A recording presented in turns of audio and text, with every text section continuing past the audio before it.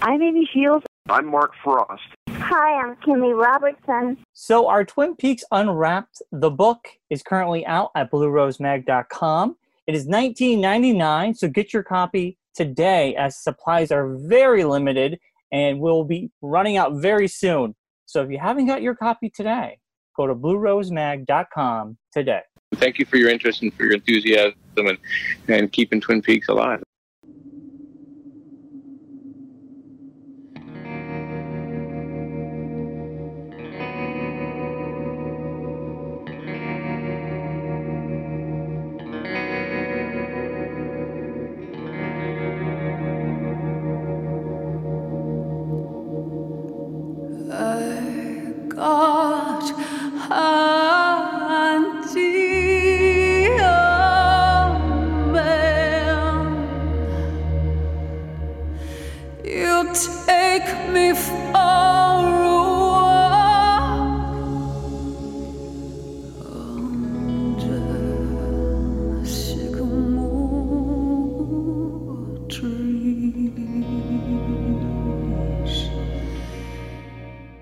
Welcome to Twin Peaks Unwrapped. I'm your host, Ben Durant, and beside me is... Brian Kazaska. Yes, we have a very special show today, Ben. We have Tim Fugelei on, and he was so kind to reach out to us through Facebook and email because he had some amazing audio clips from last year's the interviews he did with the Twin Peaks Fest. Yeah. We had gone in 2017, and he got to go in 2018. Tim, how exciting was that to go to the Twin Peaks Fest in 2018 there? It was really amazing, and I'll tell you, it was the 20th anniversary for me of the first festival I went to. I went back in 1998. Oh, wow. So I'm actually sitting here looking at my Twin Peaks hat that I got there, and I got signatures from Grace Zabriskie was there, Walter Olkowitz was there, Don Davis, who was just a sweetheart. Wow. Yeah, R.I.P. Don, because he was such a great guy. And Little Mike. Somewhere I've got video of Little Mike actually doing a rap for me. So isn't that something? That was kind of back before he'd gone off the deep end a little bit. Yeah. He was pretty fun to hang out with. Richard Bamer was there too, and debuted a really bizarre, like kind of semi-autobiographical film he was making. Wow. He showed us about 10 minutes of that kind of at the, they do the movie night. That's a long-standing tradition. And the movie that year was Fire Walk with Me, of course. And he debuted about 10 minutes of that. And I'll tell you what, there were a lot of people just kind of with their jaw on the floor at the end of it because it was very strange. But anyway, it was cool. So it was nice to be back. And obviously, like I was telling you guys before the show here, Rob and Deanne Lindley, who run the show or run the festival, told us that in 2018, they had more actual cast members than they had ever had before. It was seriously a huge group. When they had a costume contest at the banquet, just the table that they needed just to get everybody lined up was, I don't know, probably 5 tables long. It was just nuts. So it was really, really fun. That's cool. I mean, it was the year before. It was actually, we went the year before. But it was airing. But there's always this issue of the NDAs. Like, okay, we're going to be here, but we have to be very careful not to say anything. So I bet a lot more people were comfortable going to the event the next year because then they could talk about it. A little bit, right? Yeah. Very much so, yeah. So they were all really delighted to talk about it. I freaked several of them out because I've corrupted my daughter, who was 15 at the time, to Twin Peaks. She's as big a fan as we are, has seen it multiple times, including the film. And so a few people, like the actress who plays Daria, it was funny, we were taking pictures with her, and she looked at my daughter and said, "So you're a Twin Peaks fan, huh?" And she said, "Yeah." And she said, "You've seen all of Twin Peaks?" And she was, because obviously we're talking about some pretty R-rated content at this point. And she said, "Yep, love it. Fire Walk with Me, one of my favorite movies." And so that was pretty fun. I was 15 when I started originally when the show was on. I was 15, so I mean, yeah, there you go. Yeah, I'm old. I was in college at the time, but certainly got blown away by it, like we all did. But so who were some people that you got to talk to? Like, so you've actually interviewed some people that you're going to share on the show, and could you set that up? Absolutely. So you guys will remember this from being there. I'm sure you probably made it down to Olali State Park. Yes. Which has several shooting locations. So the final day of the festival, there's a whole bunch of other fun stuff that happened at the festival, but the final day of the festival, they had the picnic there. So there is kind of a picnic ground there, and then you've got the Deer Meadow Sheriff's Department building from Firewalk with Me, which is now a person's residence, I think. Yes. They were not home when we were there, so we did not actually get to go inside, although I guess they're pretty cool about that from what I've heard. But then, so there's that's right there, and it's kind of, there's a ravine that drops down into a nice little river that goes by. And a lot of people were going down there and just kind of wading around with their shoes off because it was bizarrely hot. You know, you think of the Pacific Northwest as being cloudy and cool and overcast and all that. It was in the mid 90s and sunny the whole time we were there. It was crazy. But anyway, so there's the sheriff's department there, and then there's a little path that leads into the forest right next door. And along that path, there is the place where Bobby shoots Mike in Firewalk with Me. That's where they shot that. And then a little further down is Jackrabbit Palace from, episode 16. I think it's 16 of the new series. So so they've got a lot of really cool shooting locations there that you can kick around with. And then on top of that, the firemen's there.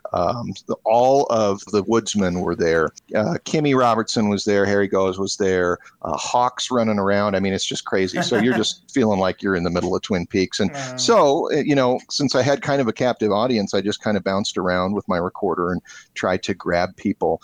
And what I think we should listen to first is Robert Broski, who is the Godolite woodsman.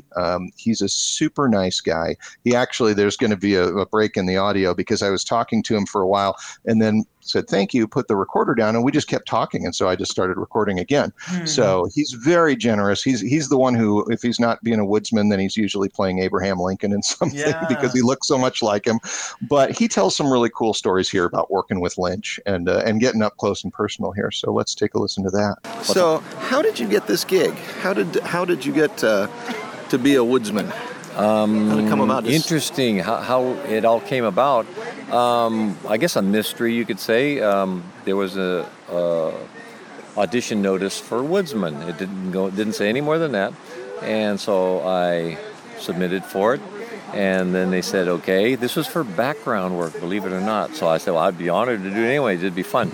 So I didn't even really have an audition. They just picked me. They said, okay, this is where you're going for the shoot day.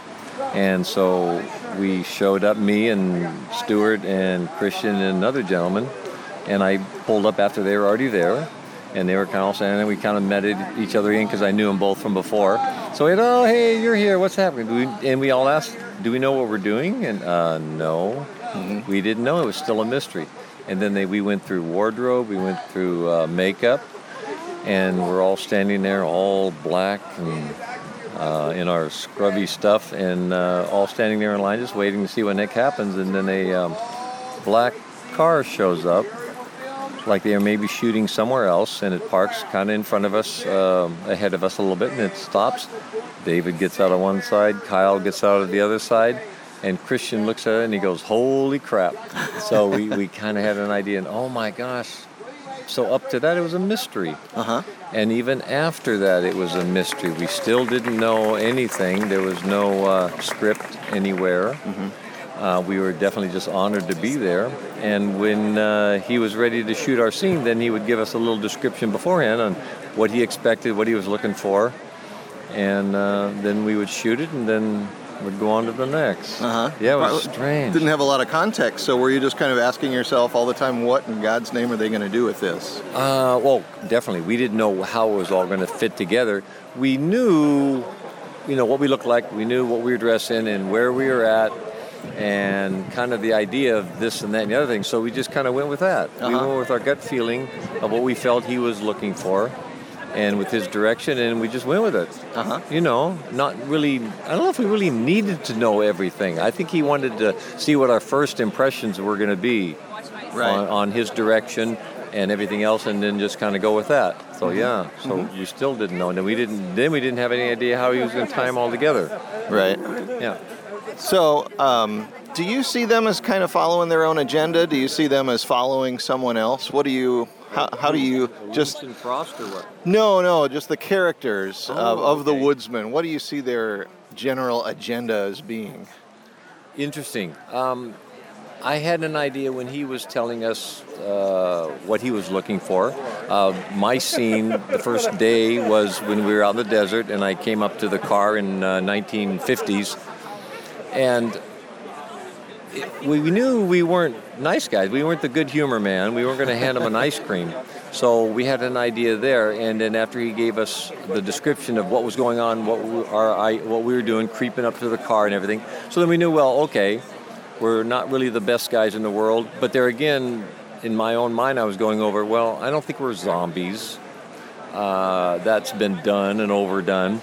And we had shot the scene before where Christian and I are kind of like falling out of the sky. So that kind of gave us a little idea that we're a little bit different than just your average, like I said, flesh-eating monster or whatever. And it seemed like we had an agenda, we had a purpose for being there. We weren't just going around bouncing into things and, and just eating people and stuff like that. So it felt like, well, okay, we're determined for whatever we're doing, we're determined to get that done. There's a mission that we're doing. And I think we kind of ran with that, saying that that's what it is. We don't know what it is, what that mission is, but that there's a reason we're here. There's something we need to accomplish, so let's do it. Okay. One more quick question. Can you tell me again the anecdote about David Lynch doing your makeup and the contest? That was interesting.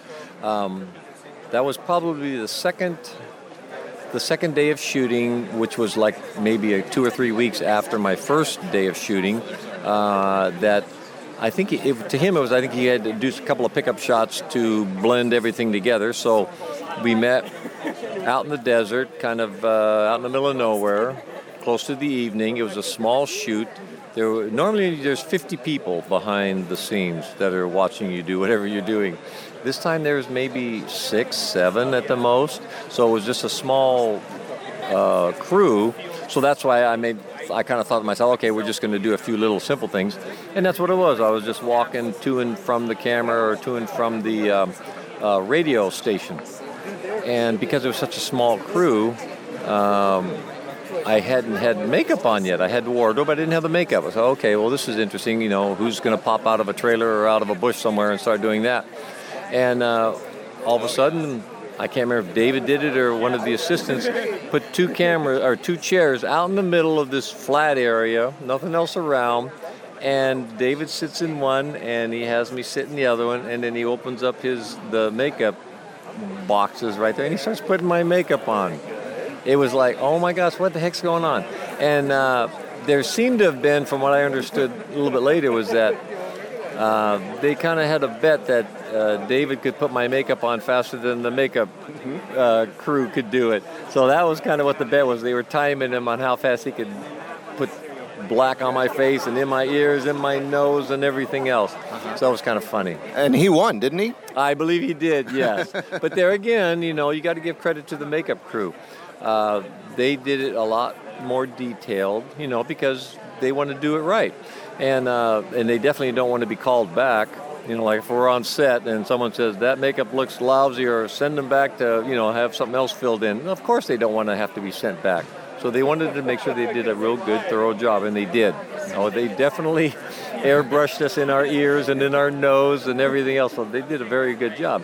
But it was just fun that he wanted to replicate that on his own and just see what he could do. And I was the only one there, so we had time to do stuff like that. And it was neat. It was very personable. We weren't rushed per se, and so him and I don't really totally remember everything we talked about, but it was definitely pleasant that you're talking to someone who's staring you in the face. Right. So it was wonderful. It was nice. Yeah. So he said he just kept telling you to slow down. His direction to me, besides basically giving us the idea of what he wants, what he's looking for, creep around the car and come up to the window, was, just come up at not a hurried pace, but at a determined but kind of a slow pace. And on delivering the lines, he had to say it 4, 5, 6 times. Slow down. Okay, that was great because they always do that. Oh, that was great. But this time, slow down. So he finally did it probably 4 or 5 times until I finally realized that he wanted me to slow down. So, because that's not nowadays, so. Right, that's very anti-modern pacing for things. Definitely. So it was just funny. And then, once the light bulb went on in my head, okay. So then everything else that I did, a couple of days later, or I don't know, a month later or something, I was back in it. Then I knew what he was looking for. So, okay.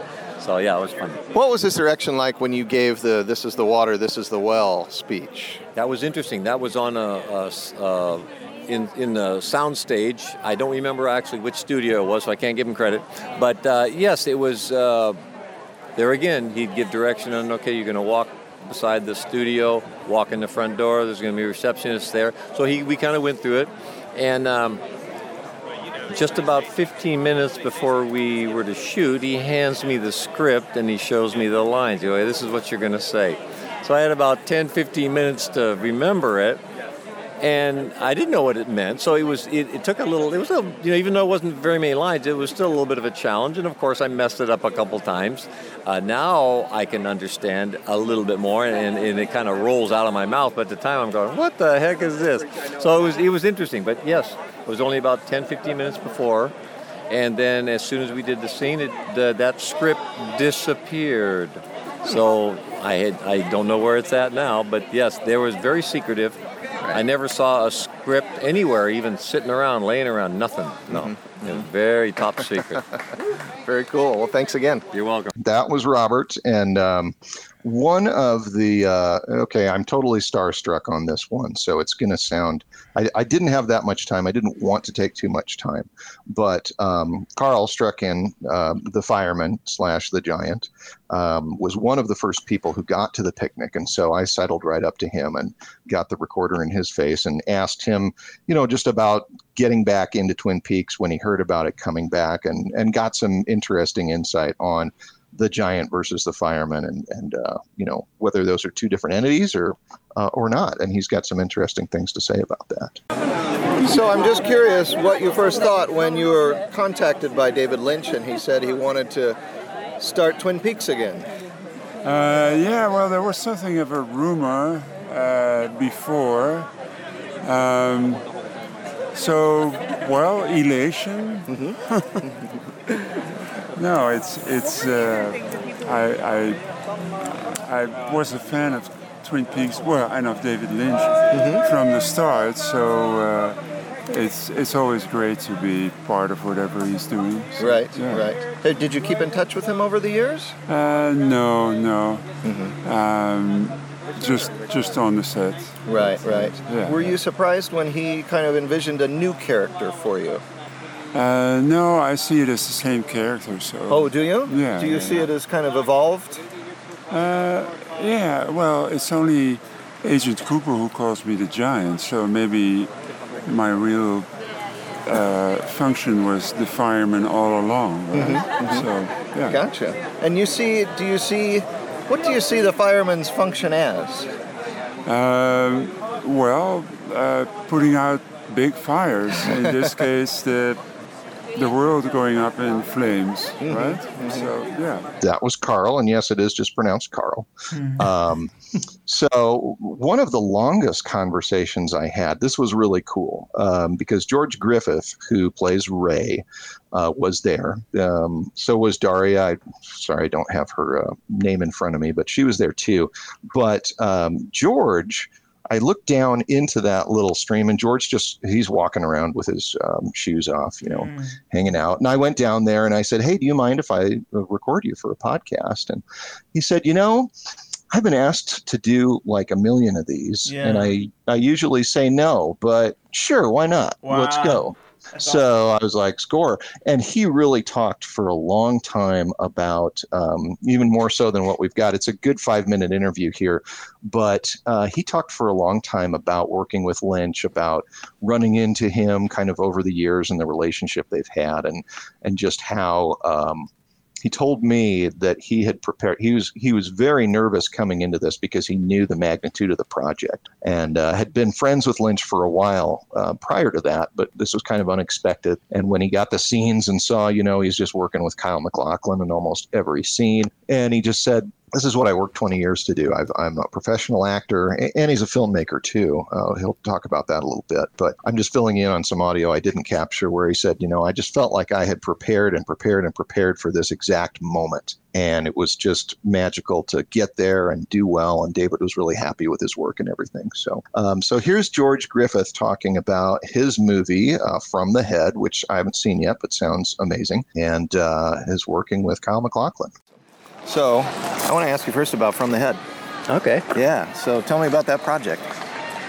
From the Head is a feature that I shot a few years ago. I shot on film on Super 16 and Morphic with this amazing DP, Martin Matiasek from Czech Republic. And I wrote, directed, and played the lead in that. That's awesome. Yeah. Why'd you decide to go with film when everybody goes digital these days?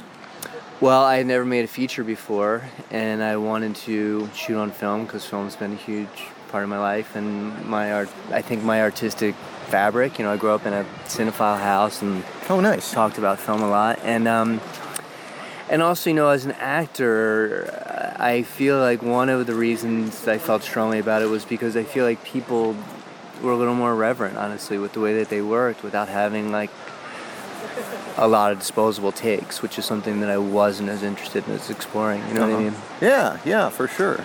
So the concept of it, if I'm correct, is a bathroom attendant at a strip club. Is that right? Yeah, it's a bathroom, and it's specifically in 1993. That was a real specific time in New York City, and I was a bathroom attendant during that time. So autobiographical a little bit? Very, and I fact-checked it myself. I think of it, it's a road movie. Oh, okay. So it doesn't just stay in New York? No, it stays in the bathroom. I'm just saying the road goes by him. Okay, very cool. It never leaves the restroom. It stays with shoes in the bathroom. Nice. More or less. He peeks out the door a few times, but it's a bathroom movie. Oh, nice. So this got the attention of David Lynch. Do you know how that happened? I do know how that happened. I interviewed David on April 1st of 2009 about meditation. And after the interview, we went to lunch, and I got invited to the lunch, and I also got the seat next to David. I made sure of that. And whenever there was a natural lull in the conversation, I would ask him a question about movies and filmmaking, and I was a huge fan. I tried to temper that. But Catching the Big Fish had just come out, and that had a big effect on me also. So we talked a lot about that, and he had expressed a lot of things about filmmaking in that I asked him about. And he was done with film at that time. For that time. And I talked to him about that. I asked him a lot of things, and I said to him, I'm making a feature film, and it all takes place in the bathroom. He said, that sounds great. And that was not the reaction I had from the previous 50 people I had mentioned that con. Right. And so I said, well, when I finish it, I'll send it to you. And I did. And he watched it and liked it. Yeah, he watched it, and he emailed. I got an email, and it was, he really liked it, and I was moved and amazed and overwhelmed. And I wrote back, can I tell people that you liked it? And he said, you can do anything you want. And then, trying to think of the timeline, and then years later, I just got it. I kept in touch with him via mail, snail mail. And I wrote him letters over the years, and then I just got a call for a project that was happening. I got an email. That was it. And now you're part of history here with Twin Peaks: The Return. Did you have a lot of fun working with Kyle? Most of your scenes are with Kyle. Yeah, pretty much everything I did was with Kyle. So when I saw that, I was like very, very excited, because he's a artistic hero of mine. You know what I mean? I just loved him since I was a really young guy. And so meeting him and being with him and sharing those scenes with him, shooting him, calling him a fucker, were just all amazing experiences. Was there a lot of laughing on the set? When I watch those scenes, he's so incredibly just like a smile could never cross his face. You're also very serious too. It's serious business going on, but when they'd say cut, were you guys cracking up, or what was the general vibe like? I didn't have much cracking up. Yeah? No. Huh? No. Yeah. Not for me. I mean, I think we all had our own experience, but my stuff, the nature of my scenes with him, I don't think they naturally led to us having like the giggles. Gotcha. Okay. I just know sometimes and I've read about this on Lynch sets, that they can be, even during the most intense times, that they can be very kind of warm and fun places to be. Yeah, I mean, don't get me wrong. Kyle was very kind to me, and I feel like he really embraced me immediately into the show and into the world. But you know, we had kind of an adversarial dynamic that, at least from my end, I didn't really want to get tied into how nice Kyle is. You know? Sure. So I thought I would save that for later. Awesome. Well, thank you. Yeah. That was George, and I think we've got 2 clips left here. I kind of snuck up on Ike the Spike, Christoph. I believe it's pronounced Zajac Denek, who is a super nice guy. He took some really funny photos with my daughter, obviously stabbing her at the dinner. And so I came up to him, and he was real cool about talking with me for a little bit. He just wanted to let me know what it was like working with Kyle again. You know, they've got that awesome scene where Dougie goes all ninja on him when he's trying to shoot him. Talked about that, talked about the casting, talked a little bit about the role in creating the part, but as you'll see, I was kind of curious to get into Lynch's head a little bit about what he wanted to do with this character. And it really sounds like at the end of the day, Christoph was given a lot of leeway to just kind of do things his way. So that's what he did. So here's Christoph. Tell me how you came to get this gig. What was the process like? The process, I kind of just fell into it. I was contacted by casting, and they wanted a video, and so I sent it in. I didn't know what the project was for, and it kind of like materialized in front of me. It was pretty amazing. Right? Yeah. So how long were you shooting for? It was a couple weeks, I believe, that I was on the show. Gotcha. And how is the character described to you? I can't really talk about that. Oh, really? It was, I kind of showed up with my idea of it, and there was really no kind of changes. Mm-hmm. You just kind of went with it? You were just the killer? The guy with the spike? Yeah, exactly. What was it like the day that you shot with Kyle? It was surreal. It was amazing to be on set with Kyle, and I loved it. He's the sweetest guy. I felt super comfortable, and yeah, it was intense because we had to fight it out, but like, you know, in a physical scene. But he's incredible.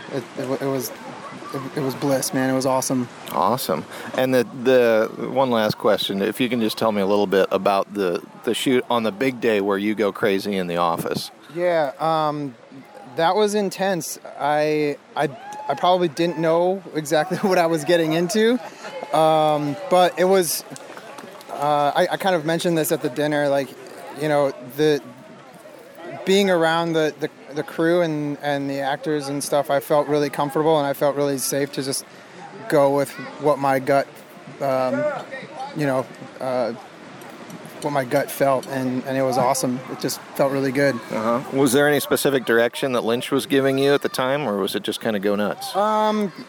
They wanted it to, look as real as possible, and I think that's,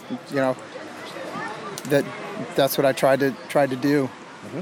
Right on. Cool. Yeah. Thank you, man. Yeah, absolutely. That was Christoph. And then the last clip that I have to share here is with none other than Sabrina Sutherland, who, unfortunately, again, I had a much more extensive conversation with her about season 3 that I did not record. From that conversation, I got her to agree to be interviewed. She doesn't like to be interviewed. She doesn't like the sound of her voice. She's very cute that way. She sounds great on the. You'll hear on the recording. She's a joy to talk to. But we had a really good long conversation, and I just want to preface this clip by referring back to it because we were talking talking about, as I'm sure you guys have observed before, that Twin Peaks Season 3 really feels like kind of a career summation and celebration for Lynch. It just incorporates so many different elements from so many different pieces of his work dating back to Eraserhead. And she said, when I was kind of pointing out, it always stood out to me in the final episode when Coop is down in Texas and he's in the restaurant and he shouts at the cowboys who are harassing the waitress, "Leave her alone." And I was like, that's Blue Velvet. That's literally that's Jeffrey says that to Frank Booth right before he gets the tar beat out of him, you know? Right. And I brought that up and she said, it's the same character to David. It really is. Gosh. We're talking about the same protagonist has been traveling this journey through all of his stories. And I thought that was really profound. And I've kind of always felt that way as well. But just to have the producer of Twin Peaks, The Return, say that added some real validity to it. So that was really cool. But I will just say, she's amazing. She has got great energy. She is super accommodating with all the fans. And she said that she just loves working with Lynch. She doesn't say it here in the audio, so I'm kind of filling that gap in too. She said he's just hilarious. They laugh all the time. She said he's just a joy to work with and just really funny. I mean, I don't think anyone would tell you he doesn't have a temper, because he certainly does. Yeah. But that for the most part, he's just a really delightful guy to work with. And she loves working with him. And I know after the festival, she was going to be hard at work. She alludes to this, but they were going through, we talk about this a little bit in the clip here, it's going through a lot of his old writing to, just kind of looking for a spark. So anyway, I'll stop blathering and you guys can listen to me blathering again, but with Sabrina Sutherland. Here you go. I wanted to ask about your executive producer title, because a lot of times that's kind of a removed person from the production, and I know you're a very hands-on producer of The Return. Is that pretty accurate? Can you talk a little bit about your role as producer and why you chose executive producer as compared to producer? Sure. Well, in feature films, I would be considered the producer, and I was the producer of Twin Peaks. But because it's television, they have different categories. An executive producer is the title that's given to the people who usually are the creators of the show, the showrunner, the people who handle the overall production and are integral with the studio and making decisions and everything like that.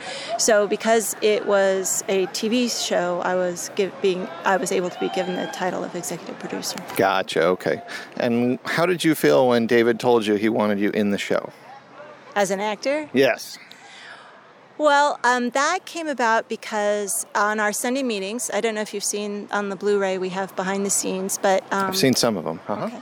So Scott Cameron, who's the first AD, and myself and David would meet pretty much every Sunday to review the next week's work. And this was when we'd hash out what we planned and if David was comfortable with it, what he wanted to see and things like that. And during one meeting, Scott, I said I wanted... he hadn't cast yet the guy who throws the bottle at Audrey Horne, or not at Audrey Horne, but when she's dancing and throws the beer bottle at a guy. Yes. Mm-hmm. So I said, Scott Cameron, Scott should do that. And Scott laughed and he says, yeah, well, you should do you should be Jackie the floor attendant. You should be the floor attendant. And so David said, okay. And that was that? That's how I got it. It was really from Scott Cameron and David saying that was okay, that we should do that. But then he did add some few lines and stuff, so that was fun. Uh-huh. Nice. Was that your first acting? Yeah, like a professional, yeah. Uh-huh. It was fun. Very cool. Well, you knocked it out of the park. You did great. Oh, thank you. I was going to ask you real quick about, you said you are working with David, kind of going through some of his writings. Mm-hmm. And I have to ask, is there ever any thought towards trying to resuscitate the Ronnie Rocket project? There's not a thought about any particular project. We're just going through, looking at different things that he's written and organizing them. I mean, some things are lyrics, some things are ideas for art pieces. So it's just writing in general. So there's no intent for any one particular thing. It's just to see what's there and kind of categorizing everything into different piles. Gotcha, okay. Well, I hear he's kind of a pack rat, so is there a lot to go through? Well, for writing, yes. I don't know that he's a pack rat, but he definitely does save his writing. Mm-hmm. So, and he's got a lot of things that haven't been published yet or done, but are brilliant. I mean, really great stuff. So, Ronnie Rocket is an example of something that's never been produced. And that's so he has other writings along those lines, or other things he's written that just haven't been out there yet. Gotcha. Okay, one last question. Could you tell me some of your favorite moments in Twin Peaks: The Return in the final product, either as a viewer or as a producer, saying we really nailed it? I think the crew did an amazing job, and the cast did an amazing job throughout the whole thing. So I don't know that I could pick one thing out that they really nailed it. But scenes I love the French woman with Gordon Cole. I think that whole thing, and then with Albert's expression at the end, I mean, that's perfect for me. I love everything, obviously, with Albert, and the log lady is very poignant. So I am very moved and so happy we have those pieces. And I can just keep going on because pretty much every scene has some, sentimentality attached to it. So sure, I believe it. Well, thank you very much. So that was Sabrina, and like I said, you can kind of tell from listening to that she's a real delight. So those are the clips that I got. I wish I would have gotten more, but I was really pleased that I did get the chance. I think that's great. Get the ones I did. I don't even know if I should say this, but like in the past, they haven't even allowed us to do like interviews and stuff like that. So like we were there, and I think we were told not to do any interviews when we were there. So for you to get even one interview is amazing, and you got all of these. So I think that's great, Tim, that you got this. And Awesome. Yeah, it was a lot of fun. I have to say, and we didn't go this year. I felt bad about it. My daughter is demanding that we go next year. So I think we will be back, and hopefully you guys will be able to make it too.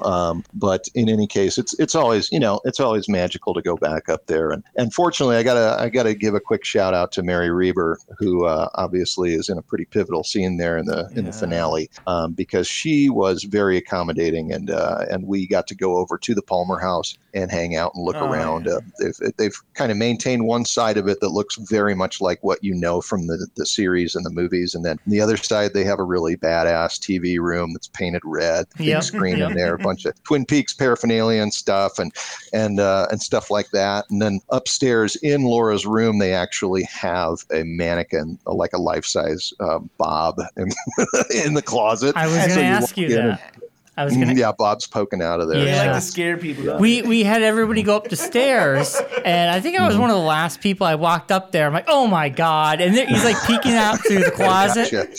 Gotcha. And gotcha. A few lucky people actually got to watch episode 12 in the house. Yeah. Oh, is that right? Right. Oh, that's very cool. I'm not going to say who, but a few lucky people did. And the other lucky, Not us. The other lucky people though were at the Roadhouse, the exterior of the Roadhouse. That we were there with Sabrina and watching episode 12. So that was still a great experience. She brought it on her computer and she played it for everybody, and it was pretty awesome. There is no better experience though to be able to go to these fests where these are the actual locations where they filmed. I mean, that is just a special thing. And then when you have actors there. And Tim, you've gone twice. I mean, that is incredible. I mean, wow. I've been twice. Yeah, last year they didn't actually have the Kiana as part of the whole thing, but originally back in '98, that's where the opening reception was right there at the lodge. Wow, with that with was really the log, cool. The actual log. Yep. Right there with the log. Yeah, we went ahead when we got there. That we got in the day before the fest started, so we hopped a ferry and just went on over. It was hilarious because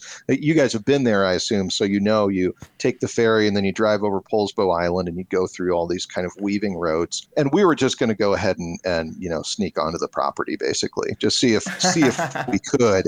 I guess they're pretty cool about people visiting. They like a little notice, but there was an event going on there. So this was a lovely, like, little Lynchian twist to the thing, because we're driving through all these woods and we come down this hill, this narrow hill, and come around a bend, and there's literally like this kid who's probably, I don't know, 15, in a full suit, just standing there waving us in. I mean, it was totally incongruous and totally perfect. He was just a parking guy, It wasn't anything too crazy, but just a moment. We kind of looked at each other and we were like, we have arrived. He's waiting. They're waiting. They knew you were coming. Mm-hmm. Yeah, exactly. So we just pulled right in and pretended we were supposed to be there. Unfortunately, the water was pretty high, so the beach was not much to speak of at that point. But the log's still there, So that's something. We grabbed our pictures and did that. It was pretty cool. So Tim, it was a lot of fun. Tim, you've been involved with Podcasting Them Softly. And what else are you working on right now? Well, if you guys don't mind my using your podcast to announce it, I'm really excited. I'm actually in the process of inking a deal to write a book on David Lynch with a small UK press called Sonic Bond. They do a variety of kind of get-to-know musicians as well as filmmakers. So this will be for their on-screen series. And it's basically going to be David Lynch kind of 101. It's going to go over a little bit of his biography and then just kind of break down project by project. So I'm really excited. I've written fairly extensively on him in the last few years, some of it for 25 years later, some of it for Podcasting Them Softly. And I feel like it's kind of a good next step for me to really dive in and give a good summary. I know there's a lot of really good scholarship on Lynch out there now. So, I'm not going to say that this will be the definitive Lynch book, especially since he just released it earlier this year with Room to Dream. Yeah. But I'm really excited to get started on that. And that is probably going to be available mid to late next year. So How that's what we're exciting is targeting that? right That now. is really something. Yeah. Well, I hope you'll come Yeah. back on the show and talk when the book is getting closer to coming out, that you'll come back and talk more about it. I'd love to. That'd be great. That's cool. Yeah. Well, thank you, Tim. Thank you so much for your time. Thank you for sharing your interviews. This has been really great. My pleasure.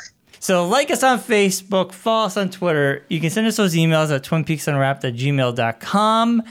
And Tim, any social media you want to pump out there before we go? You can always come and take a look at podcastingthemsoftly.com because there's a lot of great film writing up there. We've done a lot of good interviews. I've got a couple of really nice interviews, one with Gary Bullock, who played Sheriff Cable from Firewalk with me, and then also everybody's favorite sound engineer and guitarist, John Neff. We have an in-depth interview with him on all of his work with Lynch over that decade that they were together and he was running their studio. So that can be found at podcastingthemsoftly.com.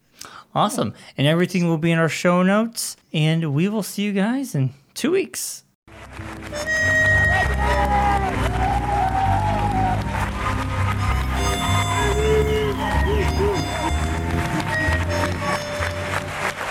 This really reminds me of a theater in Los Angeles called the New Art, where I once stood in front of a group, a packed theater, and talked a little bit about Eraserhead.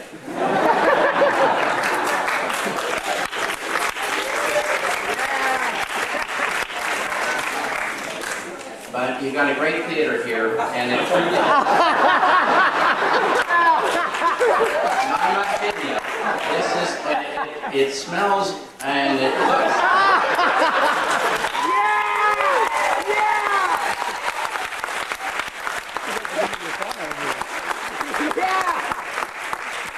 It's the real thing.